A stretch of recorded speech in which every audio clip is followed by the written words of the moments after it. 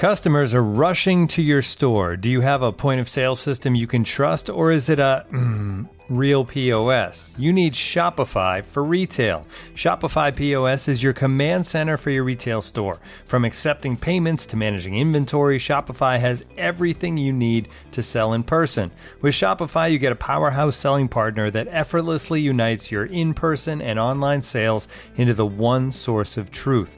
Track every sale across your business in one place and know exactly what's in stock. Connect with customers in line and online. Shopify helps you drive store traffic with plug-and-play tools built for marketing campaigns from TikTok to Instagram and beyond. Get hardware that fits your business. Take payments by smartphone, transform your tablet into a point-of-sale system, or use Shopify's POS Go mobile device for a battle-tested solution. Plus, Shopify's award-winning help is there to support your success every step of the way. Do retail right with Shopify. Sign up for a $1 per month trial period at shopify.com/theathletic, all lowercase. Go to shopify.com/theathletic to take your retail business to the next level today. Shopify.com/theathletic. And now, two pigeons bemoaning the fact you can stream DirecTV satellite-free. You see this? A family watching baseball on DirecTV with no satellite dish in sight. Let's heckle them. You call that changing the channel? Choke up on the remote, buddy. I hope getting all these games on DirecTV makes up for your mother not pre-chewing your sunflower seeds. DirecTV has the most MLB games. Visit DirecTV.com. Claim based on total games offered on national and regional sports networks with choice package or higher. Availability of RSNs varies by zip code and package. High-speed internet service required. Terms and restrictions apply.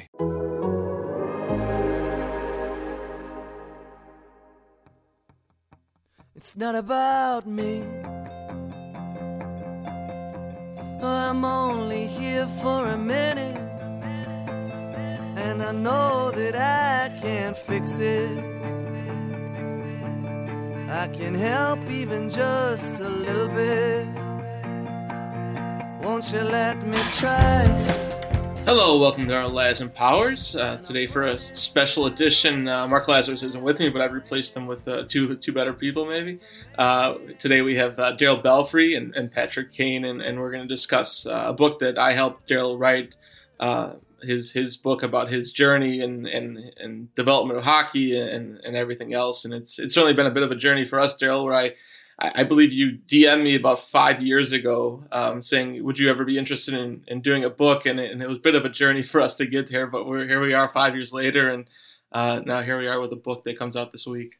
Yeah, it was like, to me, it was like one of those impromptu things where I was thinking about it at that time. There were people that were asking me, questions just about my journey, because it's obviously pretty unlikely and really like a lot of different things and a really windy path to get here. So there's been a lot of people asking me, like, how did you do it? Like, how did you get there? And it's like, it's not really like a one sentence answer. And so I thought going through it, and there's been so many people that have helped me along the way, and so many breaks I caught, and so many great players that I've had a chance to work with that have really helped me along the way. So I was like, it's really not really about, like, it's my journey, but there have been so many people that have contributed to it. So I felt like it would be cool to just tell the whole story with a lot of different, telling how those people really helped and what impact they had. The way that you, I guess, if a little bit pulling back the curtain, was that you recorded, the chapters, and I listened to them. And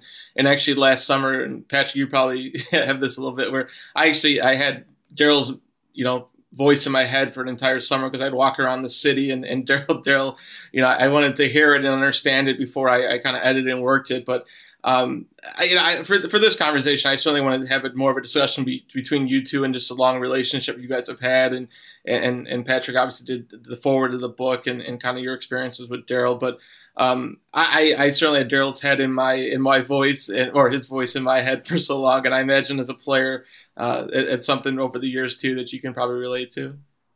Yeah, I think so. I think probably the same thing, just from listening to those segment videos where, every 3 games, or it was 5 games for a while, but I think we've been doing 3 games the past 3 or 4 years.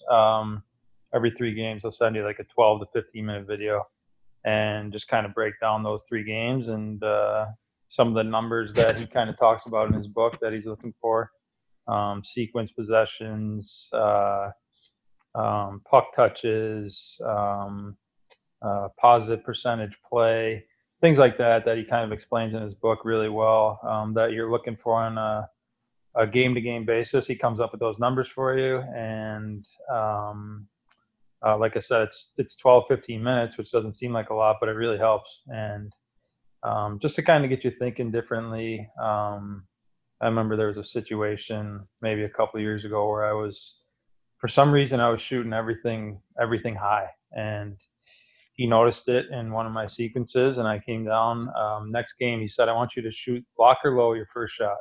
And no joke, I remember the game. It was against the Islanders. It was a game I actually had my 800th point, but this was the first of 3 that night, and it was like a minute into the game. I get the puck on the right side. It wasn't like a blistering shot or anything, just a shot right off, like a foot off the ice, blocker side, and it goes in the net. And it's just like things like that just make it worth it so much for you as a player, that you're doing the extra work and you're working with someone like Daryl, who's not only so knowledgeable about hockey, but so knowledgeable about my game and the way that I play. So, I mean, there's plenty of examples like that, but that was just one that kind of stuck out to me because it happened so quick.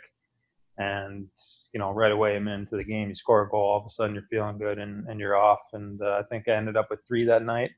And like I said, I had my 800th point on my third point. So just things like that make it worth it. But it's been a long-standing relationship ever since I was probably 8 or 9 years old.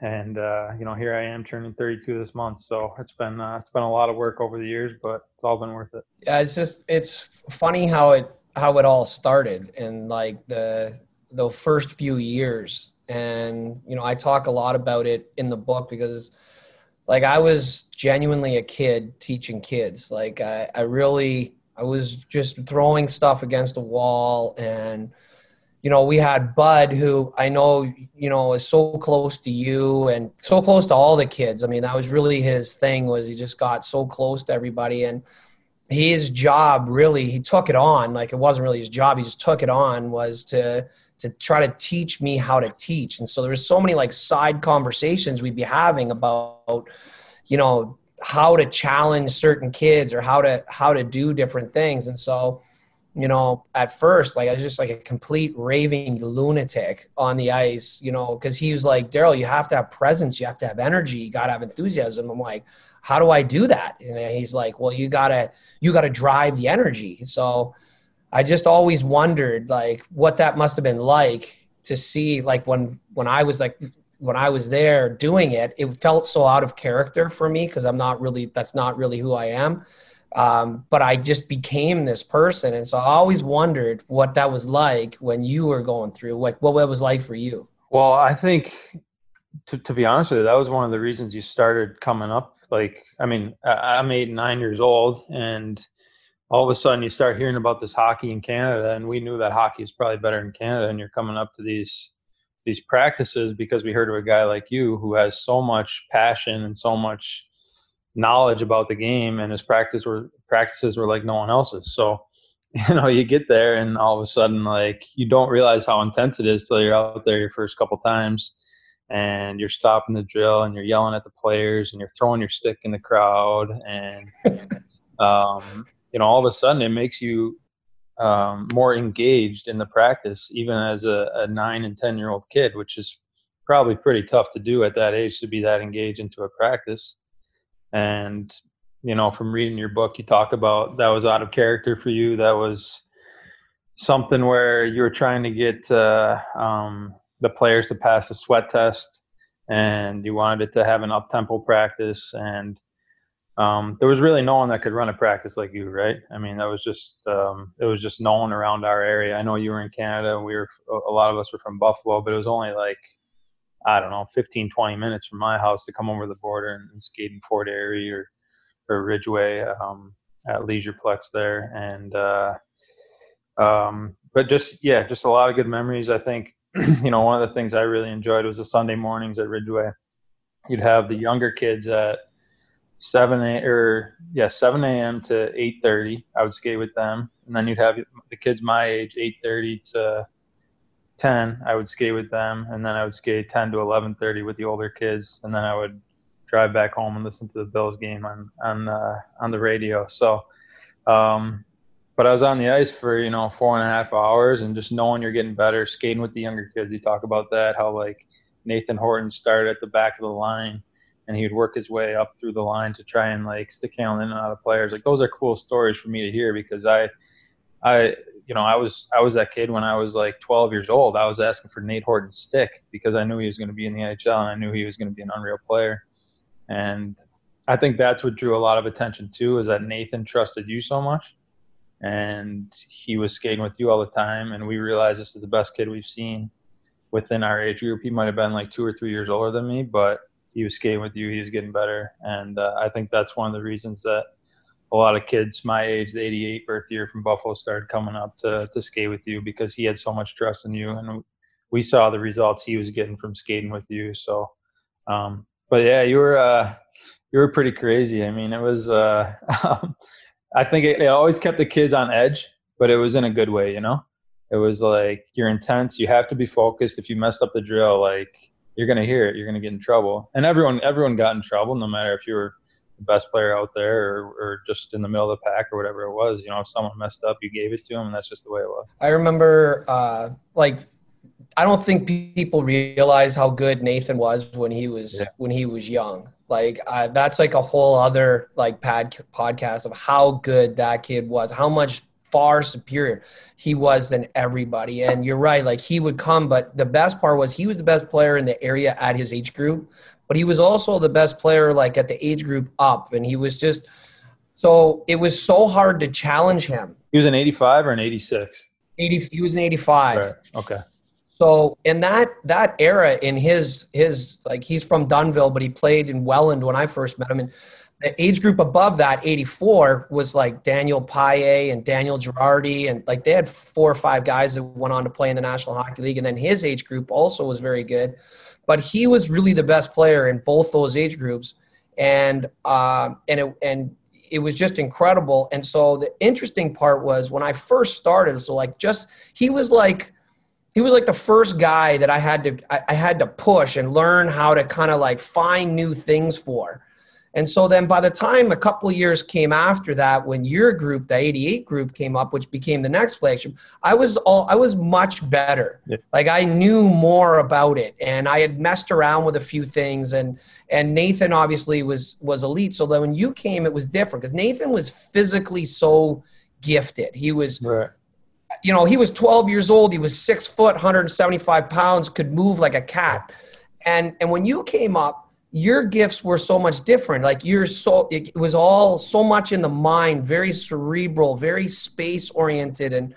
And so I remember Bud telling me, like, this kid's different. Like, you're going to have to be very different with him than you were with Horton, and you're going to really have to grow. But I remember Bud saying in one of the practices, I'm like, look at this practice. Like, we would do these like assembly line drills where we just go. A lot of timing. This guy, you jump out, you make a play, you move to this line, you jump out, you make another play, move to that line. And I remember standing beside Bud one practice with your group, and I said to him, like, wow, look at these kids. Like, it's unbelievable how well they're passing. Yeah. Like, next pass, stop it and skate them. Anything that's missed. If it misses a pass, stop it and skate them. I'm like, but Bud, it's going so good. Yeah. He's like, just do it. Sure enough, kid goes up, misses the pass. I blow the whistle, stop. Okay, that's it. This is terrible. You guys are awful. Like, you can't play like that. We got to be better. In my mind, I'm like, this is like one of the best times we've done it. And Bud's like, that's the time you got to push them. Right. So he's like, watch what happens. So I go, you guys, next miss pass, and we're skating. So sure enough, we go back in the line, and the passes were just like on point. And he's like, I know you're happy. I know you're happy with where this is going, but you have to push these kids. And where you're at right now, this is the only way you can push it. Until you get more skills, you can't push it any other way, but you got to push it. So this is how you have to do it. But he used to like skate by me and say stuff in my ear like, you think this is good right now? I'm like, oh yeah, it's great. He's like, you need to like mix it up, like throw a curve at these kids, do something different. Yeah.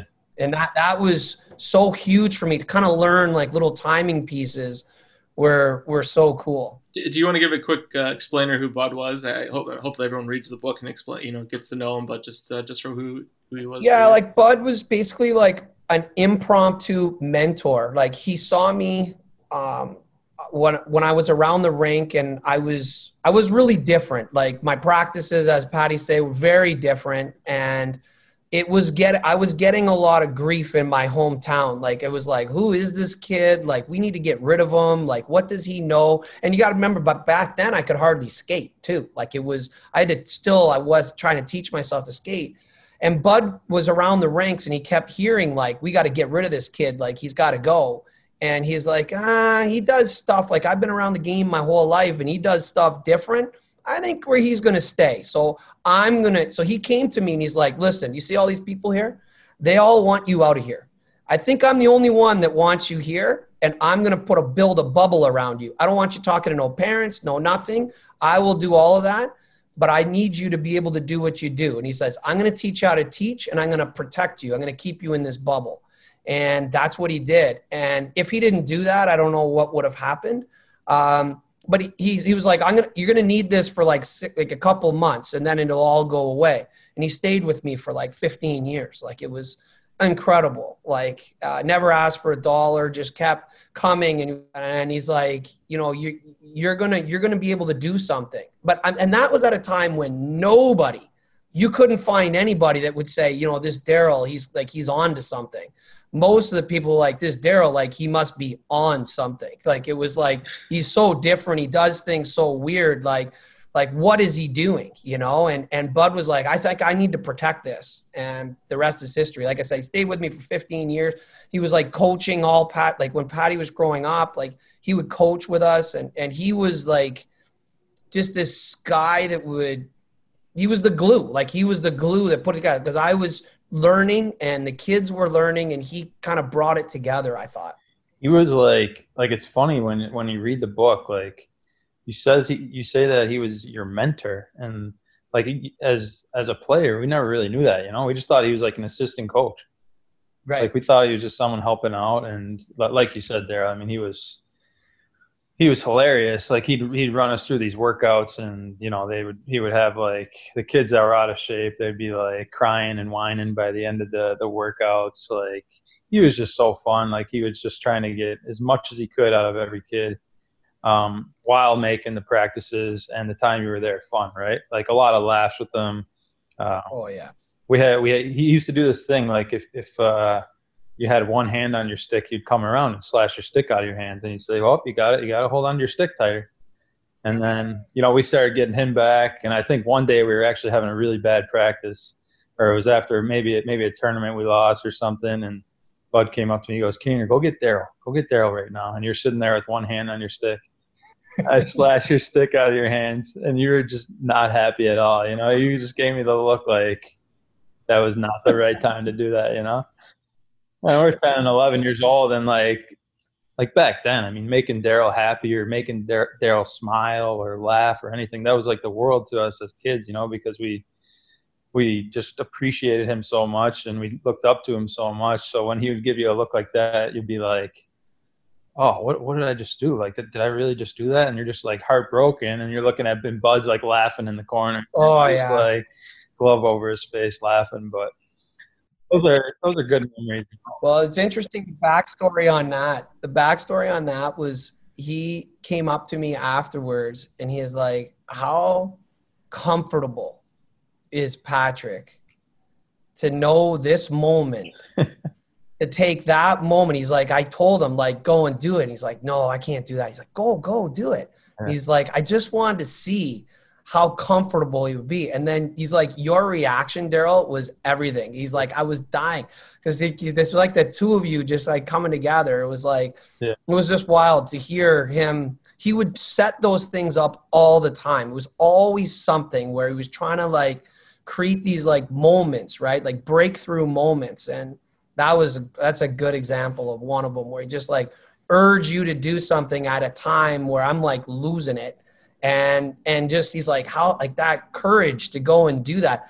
like, is that courage or is that just a kid being comfortable? Like he trusted me that, you know, this was the right time. And then of course he gets there and it's like knocks a stick out of your hand, your reaction. He's like, that's what it's all about, Daryl. Like that builds a relationship, you know? And we would talk for hours about all the little things. And then afterwards, I'm like, what are you doing? And he'd be like, this is what I'm doing. This is what I do it for. I'm like, oh, okay. But he would never tell me beforehand. Yeah. It was always after. It was like, go through the experience pure, and then we'll talk about it after. It was wild.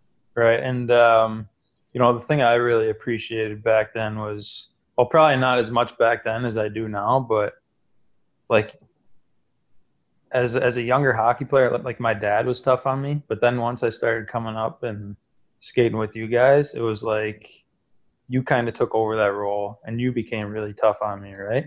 Whether it was like you're skating around the crossovers, like doing the circle over speed, and you're, you know, slashing the hand, slashing the stick, so it's like uncomfortable for you to handle the puck. I remember one time I was going to be playing in a tournament on I don't remember where it was, but it was like on the next day of Friday, and I came up to skate with you on Thursday, like the night before, just to kind of get ready for the tournament. And, you know, you think it's going to be a good skate, and a kid by the name of Mark Zarbo was out there, who was an 86 birth year and 2 years older than me. And you put him up against me the whole practice, and you just kicked my ass, you know, like the whole practice. And it was just like, you'd have those situations where you'd bring someone up, but then like once they're up there, you'd bring them back down, you know? And I remember skating that day, and I was just like so worn out, so beat up after. Like this kid just like took it to me all practice. And I go to my tournament the next day and I just dominate that tournament, you know? Yeah. So it was like things like that you don't realize and appreciate in the moment, but then you look back and you realize like maybe he was doing these things for certain reasons, just to kind of bring you up and bring you down and make you a better player, and a little bit tougher that way, you know, as a hockey player. Speaking of that, I know there was one game I know that he sat you, Pat, after scoring a goal. What do you remember about some of that tough love? Yeah, so you know, this was something for me as a kid. Like I always got the puck and I would just skate through the other team and deke the goalie and score. And then once we started playing with the playmakers and playing against better competition, I was able to do that a little bit, but, you know, not nearly as much as I was at like a AAA level or a house league level.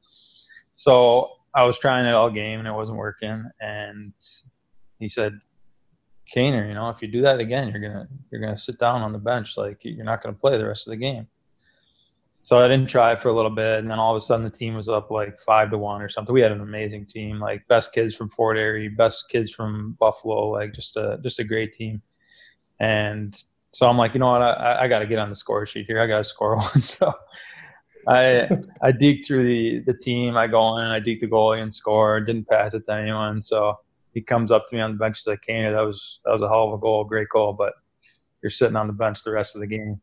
And, you know, I just scored. I couldn't believe it. Like, like, why would I sit on the bench? I just scored a goal for the team. But that was just another part of the process, right? Like the teaching process of you got to use your teammates. You got to give the puck and get it back. And you know what? That situation, no joke, I think really attributed to like my hockey sense and my vision, because from that point on, I would maybe beat one or two guys, look for a guy backdoor for an open net, or I'd give it to a guy and then get around my check and get the puck back and then have my breakaway or my chance, you know, at that age. So, and I really think after that, my vision and my playmaking skills developed because of like that tough love situation. It was like Bud and I used to talk about you all the time, because like you didn't have a shot that you could shoot from distance because the old Sherwood wasn't exactly going to bend too far.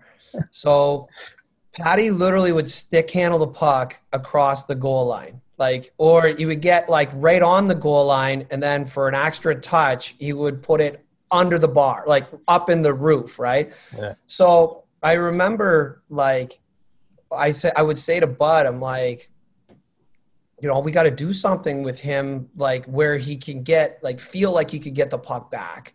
Like, it feels like if he moves it, he just doesn't have the trust in a teammate. Like, he always knows he could probably make a better play than the guy who he's passing to. And even though we have good players, there's still like it's still separated. And I just remember Bud and I going through it, like, what can we do? What can we do? And he's like, you just got to tell him, like, you have to make it an absolute. You're either moving the puck or you're not playing. That's just there's no other way about it. And he's like, you're the only one that can do it because you have his ear. And so you just tell him beforehand so that you can see what happens. And then if he doesn't want to do it, then we gotta find a way. But I remember that. And then after that, we started talking about, it wasn't long after that we moved Bennett from D to forward and said, put him on the back door, go get pucks for Patty, but create some space, and try to make it a challenge to turn Eric Bennett into a goal scorer, like send him to the net. And there was a lot of that. And then a lot of that started to come, like you started to do those sorts of things. And, it became more of a challenge. And the ice vision started to come. You had great ice vision because the first step to ice vision is being able to see space. And so you always knew where the open space was. You just didn't want to put the puck there for someone else because you knew you could beat people one-on-one. So it was harder. So it was a really fascinating time, I thought. Yeah. So we were probably like 11 around when you maybe moved Bennett up to forward.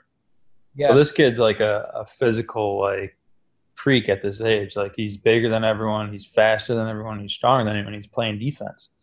So Daryl moves him up to play forward with me, and all of a sudden he became like kind of my protector, but at the same time, every time I would get the puck, he would drive the net. And that became one of my favorite things to do, is when we started like implementing like the saucer pass or the area pass, space pass, as you would call it. And I would get the puck and I'd kind of slow down the play, and I'd throw these area passes into this kid who was just driving the net 100 miles an hour, and he would tap the puck in for a goal. And it was just like, that was a great feeling for me. And that's something I never really experienced before at that age, because it was all about like goal scoring and stick handling in and out. So all of a sudden I'm throwing these saucer passes or space passes to this kid, and he's tapping them in. And it was like a whole new feeling for me because I never really experienced that before. And now I'm really enjoying like setting guys up and getting assists and making these open net plays.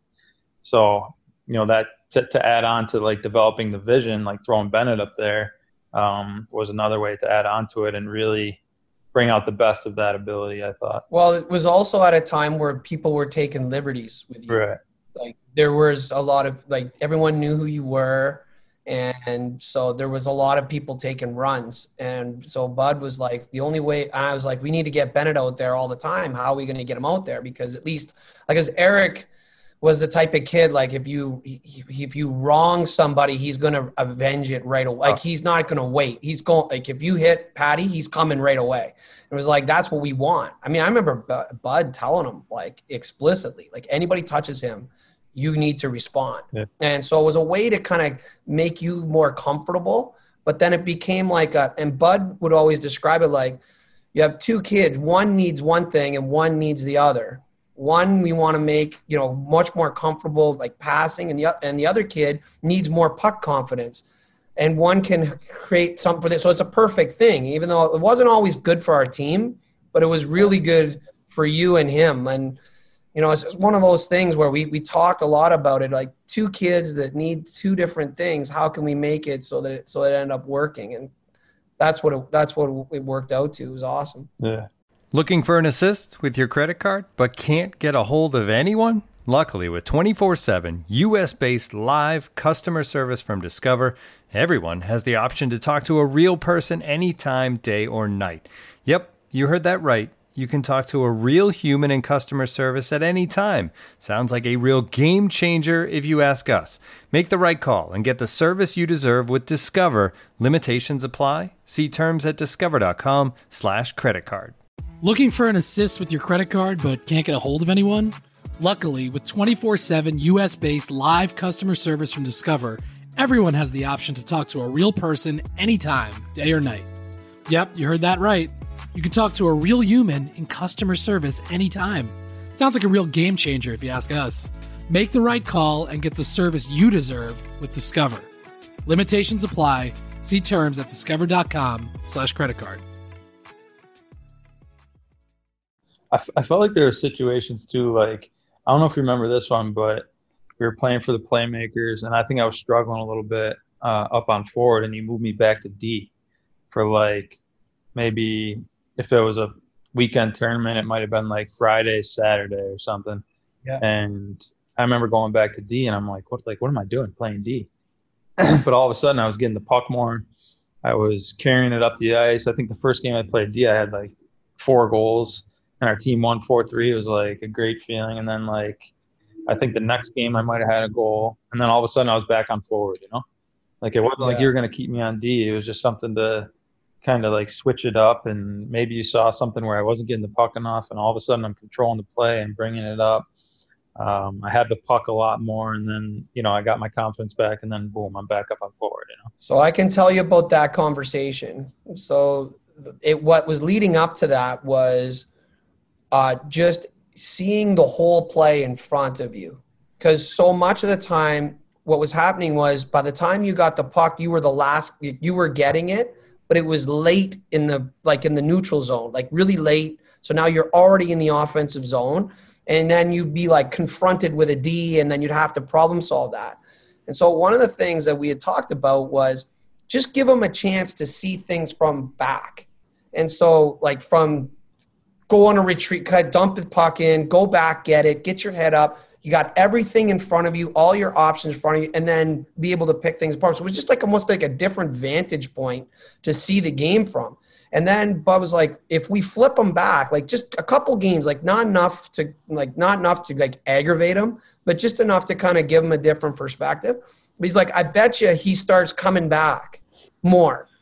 And it didn't happen right away, but it has been something that has kind of evolved where you've kind of come back and you like the game also at times where the whole play is in front of you. So it was like just messing around with different ways to get you the puck, to try different things. And when you're young like that, you can do it. And then now, you know, we fast forward and you go through whether it's the OHL or you get the NHL, and you start to see these different patterns and different ways. And it's just kind of makes me think back to some of the early adjustments when, you know, you're not getting the puck enough. So what do we do?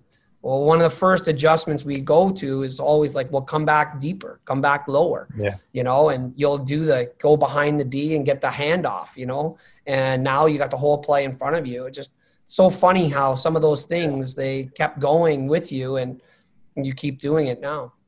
Yeah. And I think that started to maybe develop in like 2010 when, you know, we were looking for ways to get me the puck more. And it was really something that no one really ever done. I mean, you saw it on the power play a little bit where teams would use the drop pass, and that was a pretty effective thing for guys like Datsuk and Zetterberg. But 5-on-5, I started implementing it to my game, and I would get those drop passes, and all of a sudden I'm like coming up with so much speed. And it's really been an effective thing for, you know, still to this day, right? I mean, I think teams defend it a little bit better now. To the point where if I'm coming on the ice and I'm coming behind the D, you know, all of a sudden you hear their bench yelling, Kane, you know, and they're set up, they're set up for that behind the puck with speed breakout. But it was such a great way for me to get pucks and get myself into the game, to carry the puck, beat a guy or two, dish it off, get it back, carry it in, curl up, whatever it was, you know. And I look back at that part of my game really helping me to evolve as like a guy that can control the pace of the game. And that was a play that really helped me with that. I know Adam Nicholas likes to compare it to Messi a little bit, how you build up speed. Yeah, well, I mean, it was just like we talk about speed behind the puck, right? And it was such a great way for me to not be ahead of the play, not get the puck standing still. And even though I'm a winger, like, you know, even when Quinville was a coach, he would say, go back and get the puck. And, you know, usually that's for a center, defenseman, winger. You kind of stretch the zone or you play off the boards. So for me, it was a totally different aspect of the game that maybe I did a little bit before that I didn't really know about, but now all of a sudden it became like a conscious decision to go back there and get the puck with speed. And then our defenseman got really good at it. Like Dunks would come up, he'd draw a guy to him, he'd drop it back to me. So all of a sudden one guy was beat. I have speed coming up the ice. Those guys are standing still. I really have my my pick of choice of what play I'm going to make, if I'm going to move the puck or if I'm going to skate it in and make a play. And more than anything, like, it was good for our team. It was good for me to make plays, but it really, like, helped me get into the game by carrying the puck early in the game and having the puck and, like, being part of the game instead of just waiting around and standing around and waiting for the next guy to get me the puck. I was, like, demanding it. I was going to get the puck. And that's something Daryl always mentioned still to this day, was you got to demand the puck. You got to be in certain areas to get the puck. Like, if you're not getting the puck, well, you know, yeah, we can blame your teammates, but it's not on them. It's on you to get it. You got to demand it. You got to be in the position to get it. And that was definitely a start of that. Well, when one of the interesting parts with that is there was a stretch, I think, from maybe your third or fourth year in the league, for probably 5 or 6 years, where if you had 40 even strength possessions or more, you were going to get a multi-point night. Like, the numbers were in the upper 80% that you were going to get a multi-point night if that was the case. And so I was racking my brain all the time, like, how can we get this guy 40 possessions? Yeah. Every night he's got to get this puck 40 times. How are we going to do that? And so I started tracking as part of our tracking. We were like, how many times does he get it from the D? How many times does he get it from the other D? How many times does he get it from the center? How many times does he get it from the other guy? And so a lot of times where you'd fall out of rhythm, I felt like you weren't feeling the puck, you weren't getting enough, is because you weren't getting enough pucks from the D. Yeah. I felt like those numbers the D numbers contribution to your overall puck plays would drop. So I was like, what's an easy way? How can we get this puck from the D? Well, go back, get a handoff. That's an easy one. And then, like, almost like just get into a rhythm, because your offense is so much built on that rhythm of the puck. Like, just getting, like you talk about it a lot, like getting it early, get the puck early, make a few plays, get it back. So to try to compound those more jump you're going to have, everything's just going to be better. So for me, it was so much of, once you've gotten into the league, has been, how can we get you the puck more often and in better spots? Yeah. And that was like when we started seeing, like, well, what about the second possession, the third possession in sequence? So start looking at the game, because initially it was like basically bean counting. Yeah. How many? And then it was like, well, wait a minute, what about the sequence? Like, you get it 3-4 times. So how does that work? And, you know, to me, that's been the fascinating part, and just watching you adapt to different ways to get the puck, because your game's really evolved. Yeah, I think, you talk about puck touches and trying to get to 40. I remember, I think I was at an all-star game or something, and I was talking to McKinnon about, like, working with you and whatnot. And he's like, well, how many, like, puck touches does he want you to get a game? I said 40, and he's like, 40? Like, he couldn't believe that was a number. Like, that was such like a high number. So I remember that, but that was pretty funny. But yeah, that's always been the number, right? Is to try and get as much as possible. And then, you know, we feel like if the puck's in my hands, then good things can happen. But the sequence thing has been really interesting too, because, like, that's where some of my best shifts have come in the past, whether it was making a play, getting it back, being in the right spot to get the puck back, or getting the puck off a rebound. And there's, like, it's crazy how many points come off offensive zone play when you get those sequences, and you get a shot and you get it back and you get another shot and another chance. And it's just it's a really cool thing that I think you've come up with, and something I don't think I would have ever thought about, is like getting multiple puck touches and sequences, and having those opportunities to get like a second and third chance to score a goal or create a chance for your team. So,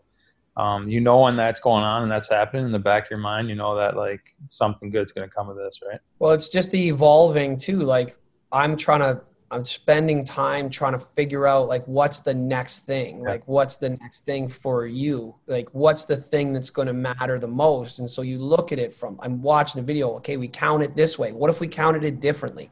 What if we counted it, you know, another way? And then you stumble upon sequence. So it's like you're just searching and searching and searching, and eventually something pops up, and then that's a rabbit hole, and you start going down that, and then you realize, holy shit, like, he's getting a ton of puck touches in these areas. And when he gets it the third time, like he's by himself, like with an empty net, or like the quality of the possession was just so much better. And like, to me, that was always the most fascinating part, and trying to figure out ways not only for you to get the puck back, but that it's a good puck that you can attack with, because not every puck is a good puck that's easy to attack with. So it's trying to find those ways. And you've always been really good at being able to work yourself out of trouble, but sometimes you got to work so hard and there's really nothing. But if you could get it, work a little bit out of trouble, move it, get to another spot, get it back, well, that next puck is going to be so much better. And I think that really changed just a lot of my mindset as it relates to the things that I talk about with you. Is like, it's not just getting the puck 40 times anymore. Right. It's about like how many times can we get it in these sequences, because that's where the better pucks are going to come. So it's been so interesting. Like, once you've gotten into the league, how it's really evolved. And, you know, there's just so many cool things about that. Yeah. Well, I think another thing that I really liked just reading the book was that every player is different, right? And you had to, you know, if you skated with me for an hour and you maybe had Tavares or someone coming on after me, that you had to like change your mindset for that player. And that's a cool thing, right? It's not just the same thing for every player. And I really enjoyed that about the book, how it's not just like, okay, well, you know, Kane does this, he's successful at this, so let's try this with you. Well, no, you're a different player. You're gonna be doing something totally different. I have to study your game. I have to, you know, you talk about in your book about watching video of the players before you would get on the ice with them, because you wanted to be as prepared as possible to set those guys up to, what do you call it, transfer to game?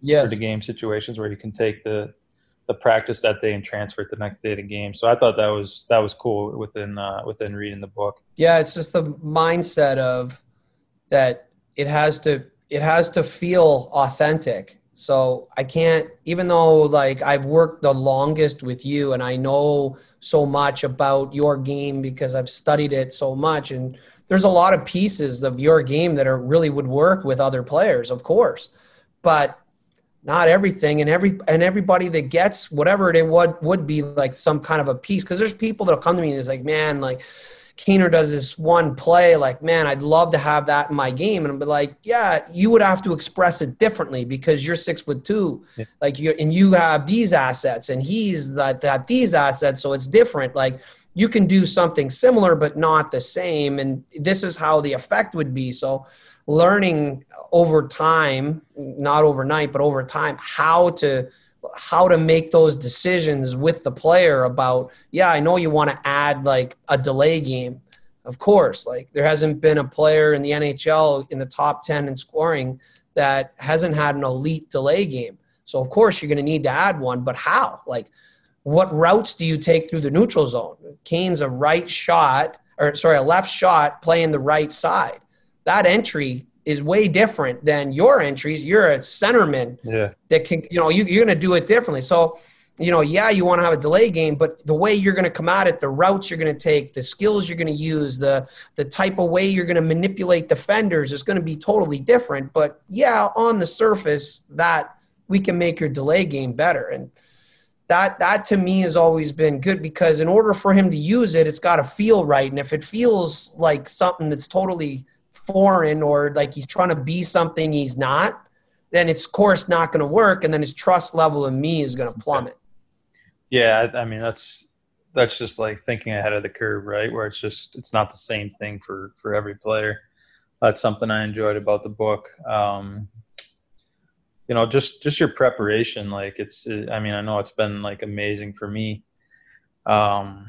And we've thought of a lot of different things to do throughout my career, whether it's like getting the puck in sequence or coming behind the puck with speed or improving that dual threat option. I think that's when I started to take off in my game, when I wasn't like, okay, you know, this guy's going to come in, maybe he'll score 20 or 30 and he's going to have a bunch of assists, right? It was like, okay, well, let's try to get to 40. Let's get to 40, and that's going to help your passing and your vision and other plays that will open up even more if you became this dual threat player. And I think that's when my game really started to take off. I think that was around like maybe 2012, 2013. But just the preparation. I mean, you could tell like reading that book, it's just very authentic because I can hear your voice when you're talking and like the way you talk. I thought it was really cool. But the preparation goes above and beyond when you're talking about how you're getting ready to skate these elite NHL players. Yeah, like I think one of the things that with the preparation part is to try to know how somebody thinks the game, to get an understanding of what their habits are. I don't think you can train anybody unless you know how they think. Yeah. Because like with you, for example, like you're so much about options. So if I go on the ice with you and I say, hey, I got a skill that I think you should use. I like this skill. I think you could, like, I think this would work for you. Your first question is always going to be, okay, so where, like, what situation, like where on the ice, what's the situation? How would it work? This and that. That's all like how you think. Like, I got to already know that. I better have the answer for that, or we're not going to get anywhere. Yeah. And so I try to take that approach with every player where it's like, yeah, like I know not only the skill I want to teach you, but I know where it would fit in your game. I know what situations you use consistently. Because if I don't know that, I just don't know how you can. So much of the game is cognitive. Yeah. It's all in the mind. And so if you don't connect the mind to the skill, you're done. Right. There's no, it just becomes a skill. It's not connected. And so the player's not going to use it. And I've always been, not always, but as I've evolved, I've gotten better, I think, at being mindful of that cognitive approach, because it's critical. Yeah. What, like, I guess questions for you, like in the future for me, like what do you see with my game? Where do you see it going? If you have any thoughts on that, maybe you have to do some preparation or some thinking about that, but like, what do you think about? I think I know I got how much time do I have? I got 100 things I'd like to do with your game. Of course, like, a lot of it comes down to, if you're going to be an offensive player in the NHL, you have to, every player's getting studied. So everyone's studying you.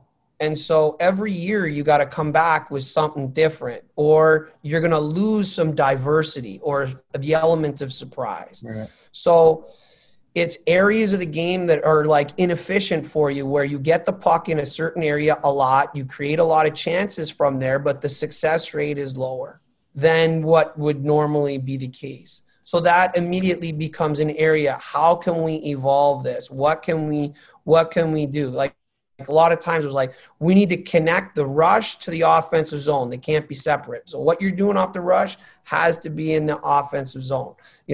How you play with different players. And now, like, I remember, like, just over the last few, like, say 3 years or so, the players that are coming in they're all like these young guys that are coming in. And so how can we leverage their best skills and you working inside their skill set to bring out, to become more effective? So it's not even like what you necessarily need to do, like what brand new skill necessarily. Your skill now becomes, how can you leverage what you do best to pull out and understand someone else's game, like a young player's game, to bring out the best in them, and figuring out those dynamics, I think is an area that I think would be super cool to explore.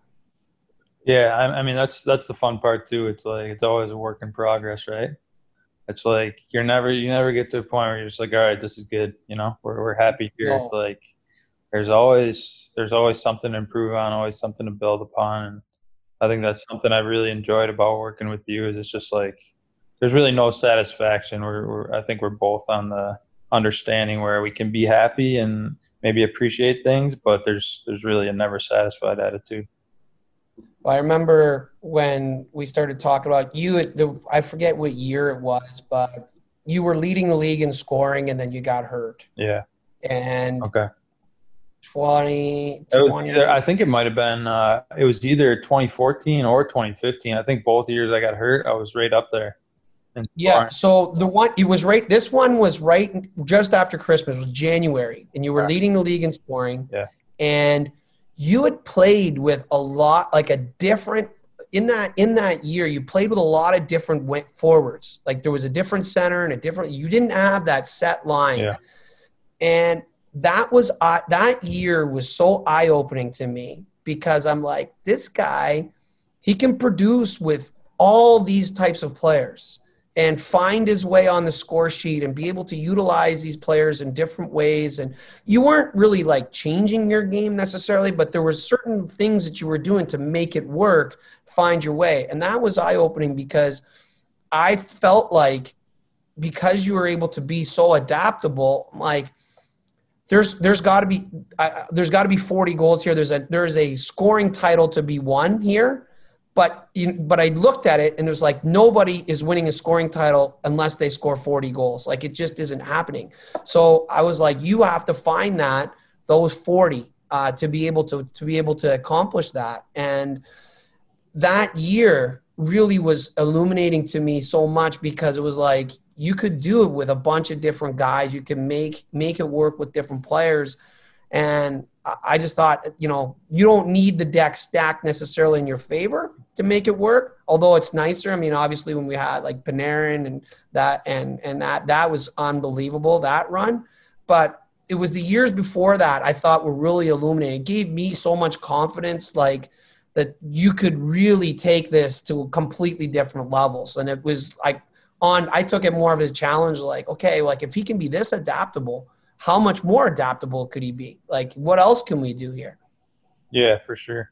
I think that's something we've always kind of prided ourselves in, right? Is just no matter who I'm playing with or what the situation is, what the team we have is, it's like, you're always counting on yourself to produce, and that's just the way it's got to be. There's no excuses or anything about it. So that's always been fun. Is always trying to work and navigate new ways to produce with different players. I mean, I played with a lot of players throughout the years, and so be it. But that's just another way that it's been fun to kind of read your mind and see what you're thinking through a lot of these different things. That part has always been. There's always a new challenge. There's always something that we can start looking at, and like it's funny because as skilled as you are, and as skilled as you've played and the types of plays that you make that are, there's no one, like there's plays that you make that there's no one else in the world can make those plays.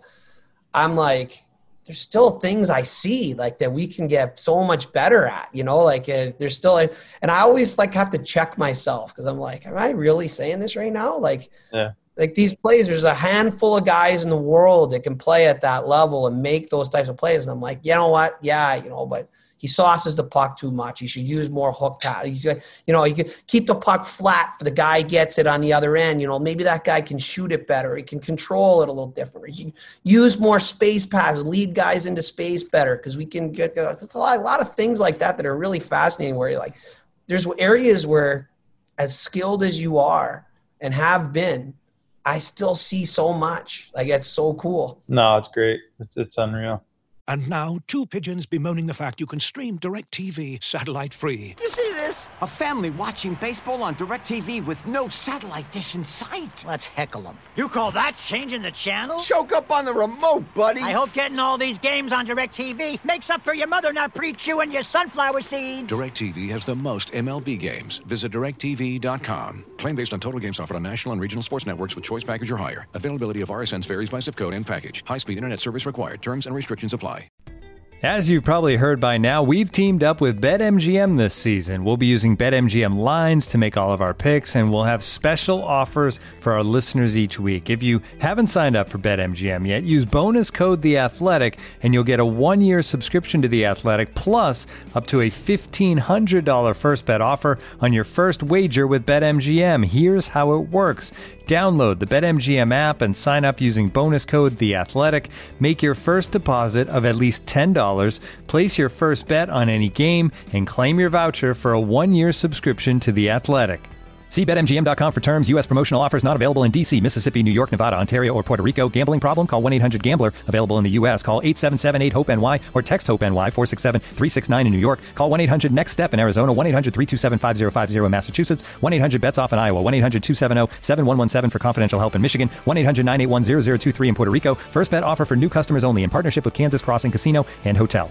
Don't forget, if you haven't signed up for BetMGM yet, use bonus code The Athletic, and you'll get a 1-year subscription to The Athletic, plus up to a $1,500 first bet offer on your first wager. So like back to the book, like what's I think just talking to you, you said you were super proud of the way the book came out, and you're happy that like you got across everything that you said that you needed to say. I guess what's your proudest thing about the book? Proudest thing is that we got it under 600 pages. I think that was really good. I mean, barely. The type of I think also like how easily it flowed. Like I was really well prepared, and we did it all on audio file because I just felt like I could speak quicker than I could write. And if I wrote it, I would want to go back and edit it, and I'd like lose my train of thought. So just like writing it, and then when you say like, and of people that have written it or people who have read it, who have now like, and know me really well, when I ask them like, what do you like about the book? They're like, Daryl, it's like I'm listening to you. Like it's your voice. So I think that proudest thing I have is like, it's really authentic. Like when you're reading it, that's me. Like that's it. They're not just my words, but it's my phrasing. It's, you can hear, I think you can feel the energy of me, when I'm talking and stuff. So, it says what I want it to say. I feel like it's got the right message for what I want in terms of like trying to, parlay some of my experience with player development. But my favorite part is when people say like, like Scott saying, oh my God, like Daryl's in my head like the whole time. And people that read it will feel like it's a conversation with me. Like that's going into it, I felt like that would be the hardest thing to convey, because I felt like a lot would get lost in the because when you speak and when you write, they're two different things. And so I thought Scott did a brilliant job of trying to take what I was, all my run-on sentences and discombobulated messaging and stuff, and really like put it in a way where none of that really got lost. Like when I read it back, I feel like it's me. And I think that's my favorite part. No, that's great. I mean, I definitely, there's no doubt in my mind, like that's you, that's you in that book. And you can just like, when you're reading it, you can hear your voice, you can hear the way you talk and the way you interpret the game. I thought what was cool for me was just kind of looking at like your viewpoint from the other side, because, as a player, you're always thinking about what you're looking at, what your thoughts are, how you feel on the ice. When you're going through drills, kind of what you're thinking and what you're trying to process through. And just kind of reading what your thoughts were on how, okay, you're going to build this kid up. You might bring him down a little bit. You're going to see how this drill goes, but you're going to tie everything in together from that practice. It's not just going to be one skill where you're standing still. There's going to be a lot of there's going to be 3 or 4 different skills in one drill that you're going to put together, and you're going to build it up all practice, and it's going to be something you're going to be able to use tomorrow. It's not just like we're working on stick handling here, skating the next drill, shooting the next drill, body checking, angling, whatever it may be. So I thought it was cool to hear your point of view, and then also how you view how the player is going through the practice. If he's struggling a little bit, okay, we might do something where we're going to give him a little bit of confidence and something that I know he's good at, that he'll pick up quick, that he can make it, that'll make him feel good about himself. Or if he's doing really well and he thinks he's he thinks he's all that and he's got it all down, well, I'm going to bring him back a few steps and make him struggle with the next thing. So I thought it was just it was cool to look at it from your viewpoint, because I'm on the other side and I've never really thought about that, especially as a player, whether it's practice or video or whatever. I thought it just cool to look at it from your point of view. Well, nothing was ever random. Yeah, right? We weren't just trying stuff, right? Right. Like we were always really well planned out, and sometimes it didn't execute really well, but it was planned out. It was well researched, and I knew what I wanted to do before I got there. And then it was like, can I execute? And then the quicker, like the better I got, it was like a carpenter, like the great carpenter. Every carpenter makes mistakes, but the best carpenter, like he can cover his mistakes brilliantly, right? And so I tried to become like a really good carpenter, where I was like, I go down a path and then I'd be like, oh boy, like I might have bit off more than I can chew here. Like I better pull this around, but I don't want the player to feel like we failed or like he wasn't able to execute. Like I got to be able to figure out how to make this work. So he feels good, feels a sense of accomplishment, and I can pull this out of him, and those were the tougher skills, but knowing the athlete, to me, is everything. That's what makes it so much easier, because the more work you do on that side, the easier it is to know when you get into those tight spots where, this session could go one way or the other. And it's up to me now. The next thing we do is going to either pull it up or push it right further down. What are you going to do? There's a moment of truth that comes in. And if you're good, like to me, I was always like, I need to push, especially like NHL players where you only have a small amount of time. Like, you got 6 ice sessions. That's it. Like you got to make a lasting impact. I don't have a lot of time to be messing around and making poor choices. So I feel like the research has been everything. And thank God for video, where I could really like dive into it. Yeah, I think another thing I liked was just how you always put it on yourself, right? It's on you to make that player get something out of that session or become better when he's working with you, because as a player, that's how you view it. Like that's how I view it, right? Like, yes. Okay, I'm working with Daryl. I got to take advantage of this time out here with him because he's the best in the world. He's the best in the business. So I'm out here with him for a reason, and I got to get better today because I have this opportunity to be with him. And you take that same approach, working with the best players in the world, and that's not something I guess I would really think of, because it was like, as a skills coach, it's like, okay, maybe this guy could do it, maybe this guy can't. But it was like your point of view is, no matter who the player is, I'm going to put it on myself to make sure he gets better on this ice session or in this situation. And I thought that was really cool to read about. I'm always I'm directing.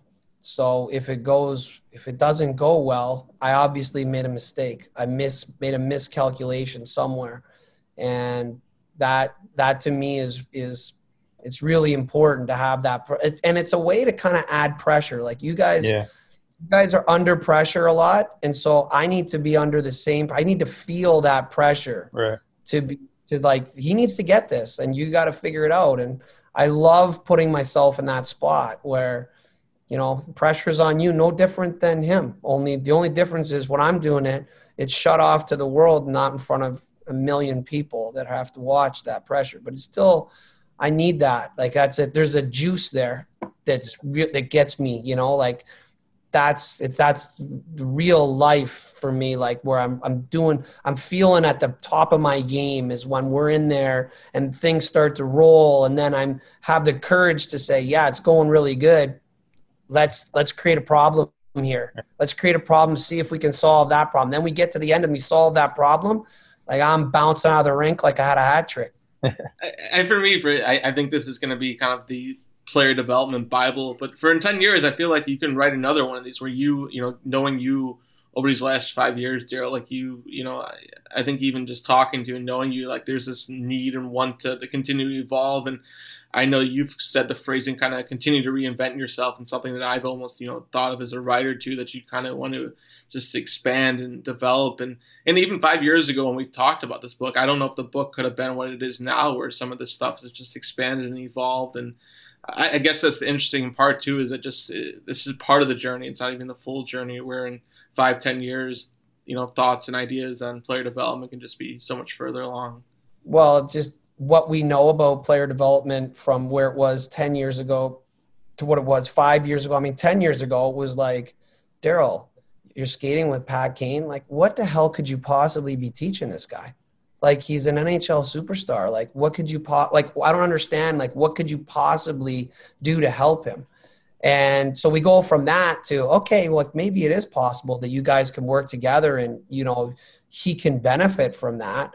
And then it's like, okay, so then where do we go? Like, where does that go next? And then you get the next group of players who none of that's a consideration. Like, they come in with complete assumption that I can help them. So now there's a whole pressure of like, okay, like they know they've been through player development. They believe in it. They believe that their talent can be influenced.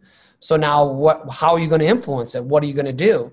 And then now we go to, okay, well, there's a mental side to this that we've always done. We've always connected, but I don't know that as an industry, player development industry, it's still very isolated. There's a lot of isolated skill work that's going on that doesn't connect the skill to the mind.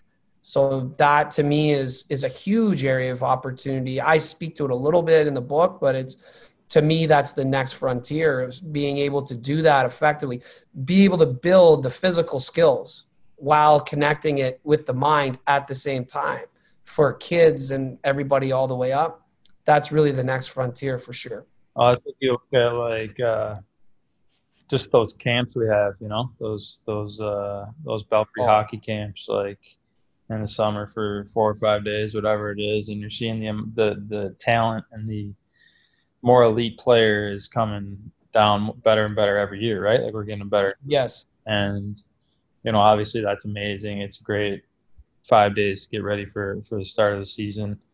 I think it's going to be really fun to see what you do with guys like Matthews. And I mean, Matthews is already so special. But I think a guy like Barzal, who I think is a kid that could like possibly lead this league in scoring one day, the way he plays and controls the puck. I think it's going to be fun to see what he can do. I know you're going to have a big hand in helping those guys. I thought it was also amazing how you obviously had the camp for the NHL players, but you also had the camp for the women as well right after us. So it was cool to kind of, you know, sit around. I think they came in on our last day or second last day and just kind of watch them and see what you were running them through. So I thought that was amazing as well, and helping the females out and trying to get in there as well. So those camps are always fun. So many talented players. Like, that was the thing too, is like so many talented players and each one of them thinks a different way. And then you get the female players and then they are incredibly talented themselves, but they have a different viewpoint as well that is so valuable to try to understand, you know. And to me, there's just so much of that still on the table available to do it. And you know, when we do the camps, it's great because we can kind of connect it all together. We get a bunch of players that think differently, but they're like world-class athletes. Like you say, the talent is incredible. So the learning that's done for me is it's through the roof. Like, it's such a condensed time for me to really gather so much intel from all these guys of just the way they move and how they think and the conversations that they want to have, what they're interested in. Like, you don't get a chance to see that. And so, you know, to have them there and have them in that, you know, sharing position, that's the part that amazes me, just how willing everyone is to share with each other, you know, and the benefits that everybody gets because of that. And that mindset is just, it's incredible. Yeah. I think about, you know, you have the best players in the world and we're running like 2-on-4 and 3-on-4 drills. And guys are, like, we talk about bringing guys down to bring them up. Yes. Like, guys are breaking their sticks. Guys are so mad. Like, guys are frustrated. Can't make a play. Like 3-on-4 or 2-on-4. It's just like so frustrating. It's a summer camp. It's not even like the regular season, guys. Yeah. But then all of a sudden you go 3-on-3 or like full ice or whatever we do, 4-on-4. And there's just so many plays being made. And it's just like, it's really smart. So I guess that's another example. Yes. It's been like, again, like trying to find different ways to challenge the top 1%.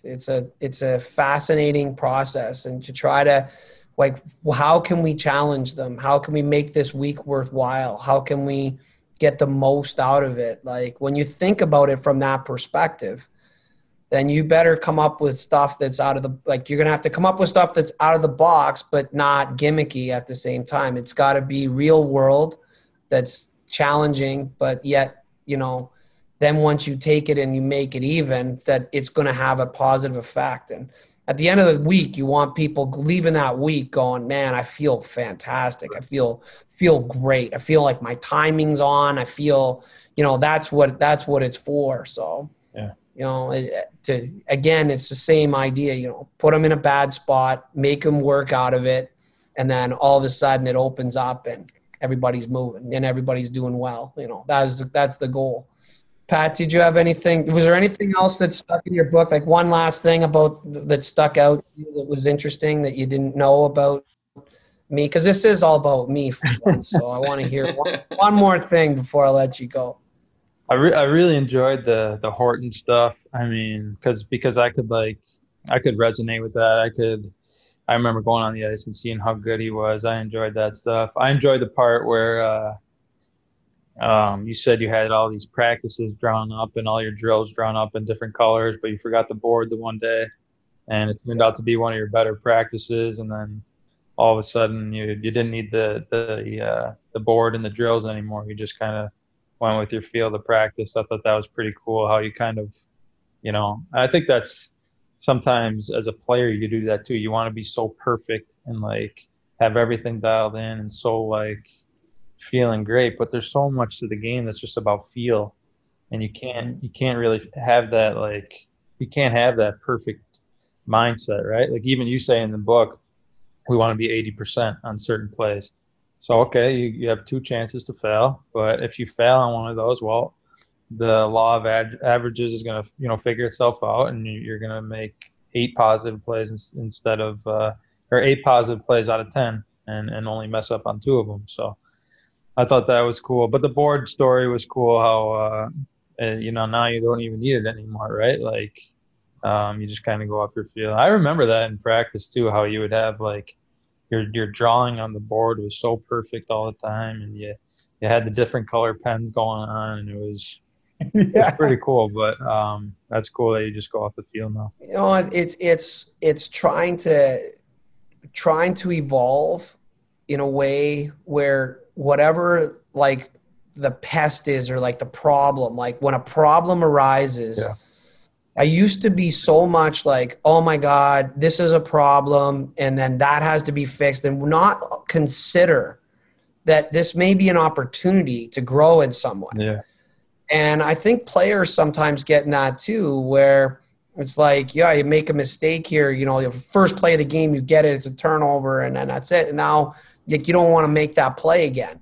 You know, like you get gun shots, like, oh man, I'm not feeling it. I'm not on, you know? And so not considering that there's other things. And, you know, I look at it now, like every ice session, you know, yeah, it's hockey. Yeah, it's done in a rink. Yeah, there's pucks, there's sticks. Everything's kind of the same, but it's like a fingerprint. Every time you go on, every finger looks like a finger, except when you look at the real details, every print is different. And that's no different than a play. Yeah. A play is a fingerprint that every time you come out of the zone, looks like a breakout. You call it a breakout because it's kind of that way, but things are different. The defenseman that you're going against the first time is, you know, a smooth skating 6'2" defenseman. The next guy you go against is a small guy who's playing his offside. The next time you go, you know, they're in a line change. They're all 3 breakouts, but they're different each time. And when I forgot my paper and I got out there and I had to make it up as I went along and I had to come up with something, I started to realize, like, that's real teaching for me. Because now I got to pay attention to the player. I'm not paying attention to the drill and making sure that it moves. The drill, oh, are they all moving in the, like ants, you know, going in the same order and everything? No, like I'm watching like, oh, like this guy doesn't like making plays on his backhand. I didn't really notice that while I was, you know, focused on the drill. Now I'm focused on the skill inside the drill. Well, that's a fingerprint. That's a fingerprint. That's looking into those details. And yeah, a turning drill that anybody across the country would do. But the way I'm doing it now has a different detail that's going to pull something out. It's more individually based. And I think that was the biggest thing I learned about that stuff. And then that transfers into how I see the game. Yeah. No, it's great. I mean, I like the glossary at the end too. I'm glad you put that in for like all your little wordings and. Yeah, I always make that was a late addition too. Yeah, make stuff up as we go along, like always coming up with a different term to that's great. Make it stick in the mind, right? Patrick, appreciate you doing this. Thank you. Oh, no problem. Thanks for having me. It was fun to talk through it. Proud of you, Daryl. I'm glad I got a chance to talk to you about it and be on the podcast for you. But it was a great read. I mean, I knew we were doing this podcast, and I figured I had to read the book before, and I read it in like 5 or 6 days. So it was a really easy read.